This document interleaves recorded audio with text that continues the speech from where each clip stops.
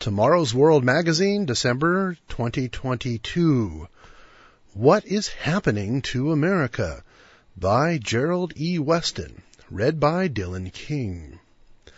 Is God punishing the United States of America? That is the question Sherwin Pomerantz recently asked in the Jerusalem Post.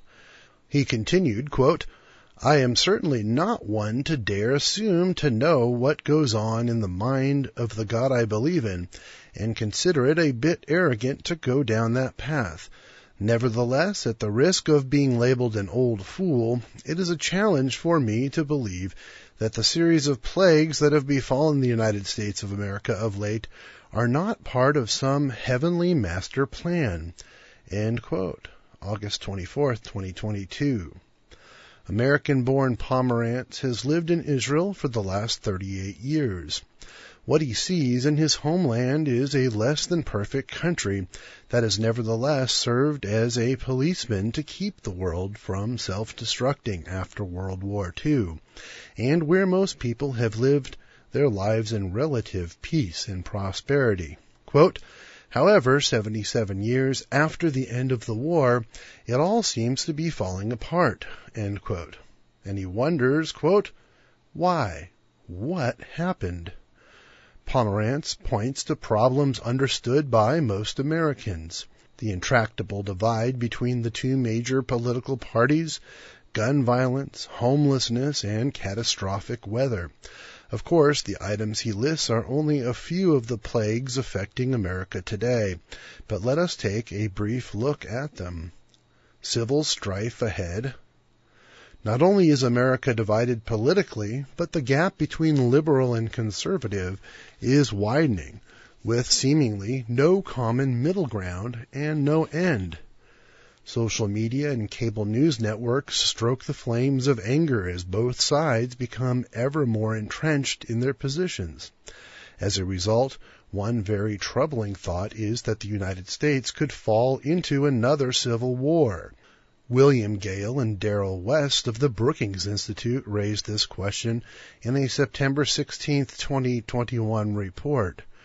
Quote, Is it really possible that America could face the possibility of civil war in the near future? It may seem unthinkable, and yet there's much to worry about. A 2021 national survey by pollster John Zogby found a plurality of Americans, 46%, believed a future civil war was likely, 43% felt it was unlikely, and 11% were not sure. War seemed more likely for younger people, 53%, than older ones, 31%. And for those residing in the South, 49%, and Central Great Lakes region, 48%, relative to those in the East, 39%. That's from Is the U.S. Headed for Another Civil War? Brookings.edu. Opinions aside, it remains to be seen whether there will be civil unrest, some other form of disruptive civil disobedience, or an outright shooting war. And one must wonder how ready the country is to deal with any kind of serious unrest when police morale is dropping amidst a small but vocal anti-police movement in the nation. Violent crimes and gun violence are evidence of growing lawlessness and have risen sharply in the last few years.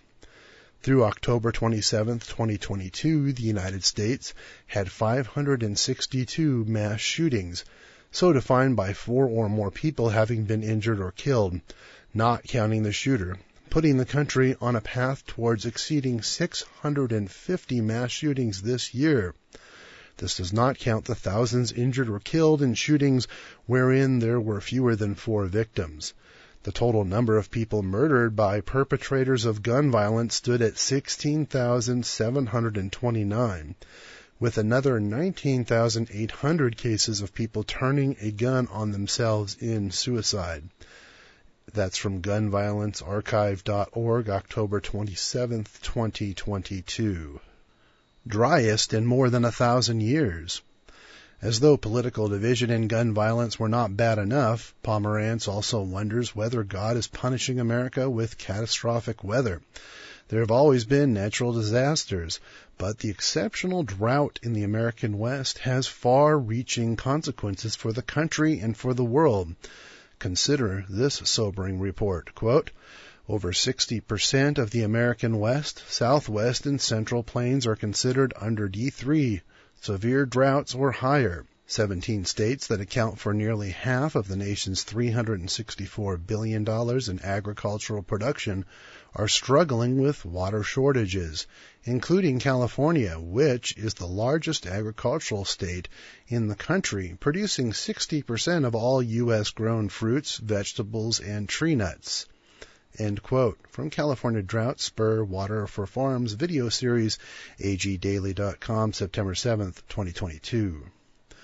While some temporary relief came to the southwest United States in mid-September due to Tropical Storm Kay, the long-term effects of severe and exceptional drought conditions are causing western lakes to dry up, creating alarm on two fronts. Lake Mead and Lake Powell are, by volume, the two largest reservoirs in the United States. Together, they supply water and electric power to tens of millions in the U.S. Southwest, including the major metropolitan areas of Los Angeles, San Diego, Phoenix, and Las Vegas. And water is critical to agriculture as well as for household needs. Notice this concerning report from CBS News, quote, the American West is facing its most severe drought in human history. Research suggests conditions are drier now than they have been for at least 1,200 years, and compounded by the effect of climate change will likely persist for another decade. Communities across the region are contending with the consequences of less water, but mounting concerns about the mega-drought seem to reach a peak in recent months, when its repercussions became startlingly clear at Lake Mead. The reservoir, the country's largest by volume, sank to record-low elevation levels this summer. Photos revealed cracked earth and barren canyons, while satellite images showed the reservoir's shrinking shorelines from space.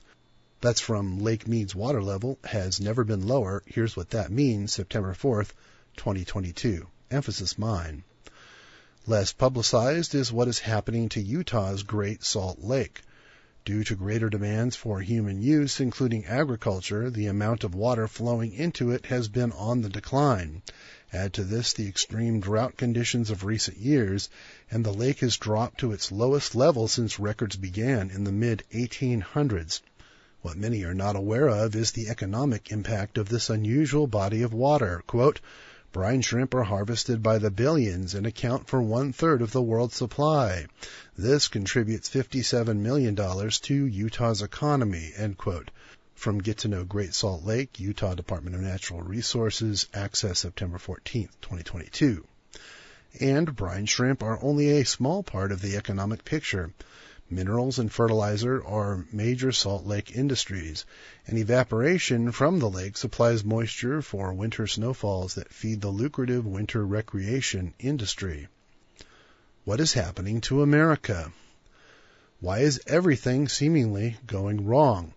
Why would an observer in Israel ponder the question of whether God is punishing America? And when the country that has provided relative stability for more than 70 years has problems, what happens to the rest of the world? It is easy to deceive ourselves into thinking that our scientific and technological progress has made us wiser than the ignorant people of the past, but that would be a mistake. Many leaders and historians are recognizing that something is going wrong in our world, that something very bad is on the horizon, and that it is naive to think that good times will continue because we are somehow wiser than previous generations. In 2018, American historian and foreign policy commentator Robert Kagan reminded us of the fragility of the geopolitical balance in the world. Quote, if the last century has taught us anything, it is that scientific and technological progress and the expansion of knowledge, while capable of improving our lives materially, have brought no lasting improvement in human behavior, nor is history rightly viewed as a progressive upward march toward enlightenment. When it comes to human behavior, history is a jagged line of enlightenment and darkness, with no discernible upward slope. That's from The Jungle Grows Back, page 5. Kagan, like Pomerantz, sees ominous trends in America and the world, and Kagan's reminder came prior to COVID-19 and its fallout. Lockdowns, economic upheaval causing inflation and supply chain disruptions, and political divisions over masks and vaccine mandates. Since then, the world has also suffered from the war in Ukraine and saber-rattling between the U.S. and China. But unlike Kagan, Pomerantz suggests that more than the failure of leaders is to blame for the problem. He may risk being labeled an old fool, but a fool he is not. He has recognized something others fail to see, that the problems America faces at this time are the result of God's displeasure due to our arrogant rejection of Him and His moral laws. These problems are hardly limited to America, but what happens in America has consequences for the world. Canadians often say, when the United States sneezes, Canada catches cold. And when America catches cold, it spells trouble for nations everywhere. Those who would cheer the downfall of America should carefully consider what they desire. Tomorrow's world looks at the big picture from the pages of the Bible. We understand that there is a cause for every effect, Proverbs 26, verse 2.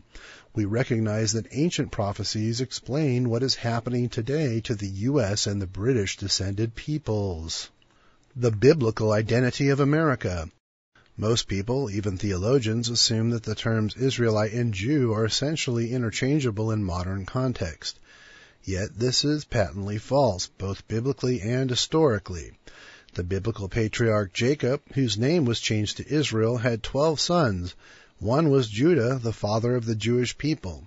Centuries later, King Solomon took over the throne of the nation of Israel as ruler of all 12 of its tribes upon the death of his father, King David. But unlike David, Solomon fell away from God, and God took 10 of the 12 Israelite tribes away to form a totally separate nation.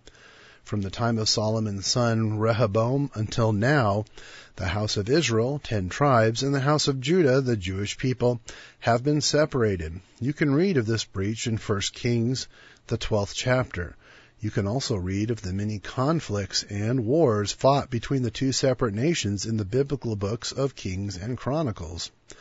The northern 10 tribes of the house of Israel went into Assyrian captivity around 720 BC.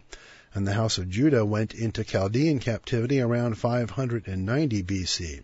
However, some of the Jews returned to their homeland 70 years later and remained in the area that today we think of as the small nation of Israel. Jesus would later descend from the line of David, some of whose descendants were among these returning Jews. In 135 AD, the Jews were removed from their homeland and did not form a nation there again until 1948. But at no time in their history, from their initial separation until now, have these two nations been united as a single nation. That not only is a historical fact, but is also corroborated by Scripture. These nations are prophesied to be reunited, but not until after the return of Jesus Christ at the end of the age. You can read of this in Ezekiel 37, verses 15 through 28, where it is evident from the context that this reunification is still in the future. I will make them one nation in the land, on the mountains of Israel, and one king shall be king over them all. They shall no longer be two nations, nor shall they ever be divided into two kingdoms again. They shall not defile themselves any more with their idols, nor with their detestable things, nor with any of their transgressions, but I will deliver them from all their dwelling places in which they have sinned, and will cleanse them. Then they shall be my people, and I will be their God. David my servant shall be king over them, and they shall all have one shepherd. They shall also walk in my judgments and observe my statutes and do them. That's Ezekiel 37, verses 22 through 24. We also read in the first book of the Bible the future of all 12 tribes of Israel at the end of the age. Notice what God predicted through the patriarch Israel for his children. And Jacob called his sons and said, Gather together that I may tell you what shall befall you in the last days. Gather together and hear, you sons of Jacob, and listen to Israel your father. Genesis the 49th chapter, verses 1 and 2. God then prophesied through Israel what would become of each of his 12 sons at the end of the age. Several are described with just one sentence each, but 5 verses are devoted to Judah, the Jewish people, focusing on the promises of rulership. Then there is a lengthy section devoted to Joseph, the son whose descendant, Jeroboam, 1 Kings 11:26, Genesis 48, verses 3 through 6, led the northern 10 tribes in rebellion against Judah to form a separate nation. Joseph is a fruitful bough by a well. His branches run over the wall. The anchors have bitterly grieved him, shot at him and hated him. But his bow remained in strength, and the arms of his hands were made strong by the hands of the mighty God of Jacob. From there is the shepherd, the stone of Israel. By the God of your father, who will help you, and by the Almighty, who will bless you with blessings of heaven above, blessings of the deep that lies beneath, blessings of the breasts and of the womb. The blessings of your father have excelled the blessings of my ancestors, up to the utmost bound of the everlasting hills. They shall be on the head of Joseph, and on the crown of the head of him who was separate from his brothers. Genesis 49, verses 22 through 26. The birthright and the ruler. Why such emphasis on these 2 brothers, Judah and Joseph? The answer is partially found in 1 Chronicles 5, verses 1 and 2. Now, the sons of Reuben, the firstborn of Israel, he was indeed the firstborn, but because he defiled his father's bed, his birthright was given to the sons of Joseph, the son of Israel, so that the genealogy is not listed according to the birthright. Yet Judah prevailed over his brothers, and from him came a ruler, although the birthright was Joseph's. The kingly line that culminates in Jesus Christ would come from the Jews, but the birthright, the promise of incredible national wealth and power, would come through a different brother, Joseph, and his 2 sons, Ephraim and Manasseh. People today know who the Jews are descended from, but what about the descendants of Joseph? And what does this have to do with whether God is punishing the United States of America? Everything. God told the Israelites that if they looked to him, kept his Sabbaths, and obeyed his other commandments as well, he would give them rain in its season. Leviticus 26, verse 4. There would be no scarcity of food. They would dwell in a peaceful land, and their enemies would fall before them. He sums up these wonderful promises. I will walk among you and be your God, and you shall be my people. Leviticus 26, verses 1 through 13. But God also tells us the inevitable results of rejecting him. Leviticus 26, verses 14 through 19 reads, But if you do not obey me, and do not observe all these commandments, and if you despise my statutes, or if your soul abhors my judgments, so that you do not perform all my commandments, but break my covenant, I also will do this to you. I will even appoint terror over you, wasting, disease, and fever, which shall consume the eyes and cause sorrow of heart. And you shall sow your seed in vain, for your enemies shall eat it. I will set my face against you, and you shall be defeated by your enemies. Those who hate you shall reign over you, and you shall flee when no one pursues you. And I will break the pride of your power. I will make your heavens like iron, and your earth like bronze. Sherwin Pomerantz is no fool.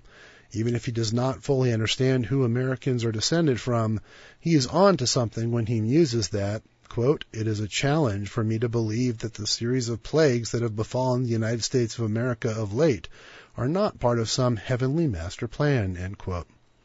The Americans and the British-descended peoples do not know who their ancestors are, why God has blessed them above all peoples on the face of the earth, or why God is removing those blessings. Sadly, instead of giving God the credit for these blessings, we have arrogantly taken credit for them ourselves. Soon we will decline to such a degree that we will cease to be a superpower, and we will be taken captive by our enemies. Only then will we learn that God will not be mocked. Might we suggest prophecy fulfilled, God's hand in world affairs? The Almighty is active in current events. You need to see for yourself. Request this free printed booklet from the regional office nearest you, or order it online at tomorrowsworld.org. It's also available in PDF, EPUB, and Kindle formats, and as an audio recording at your special request.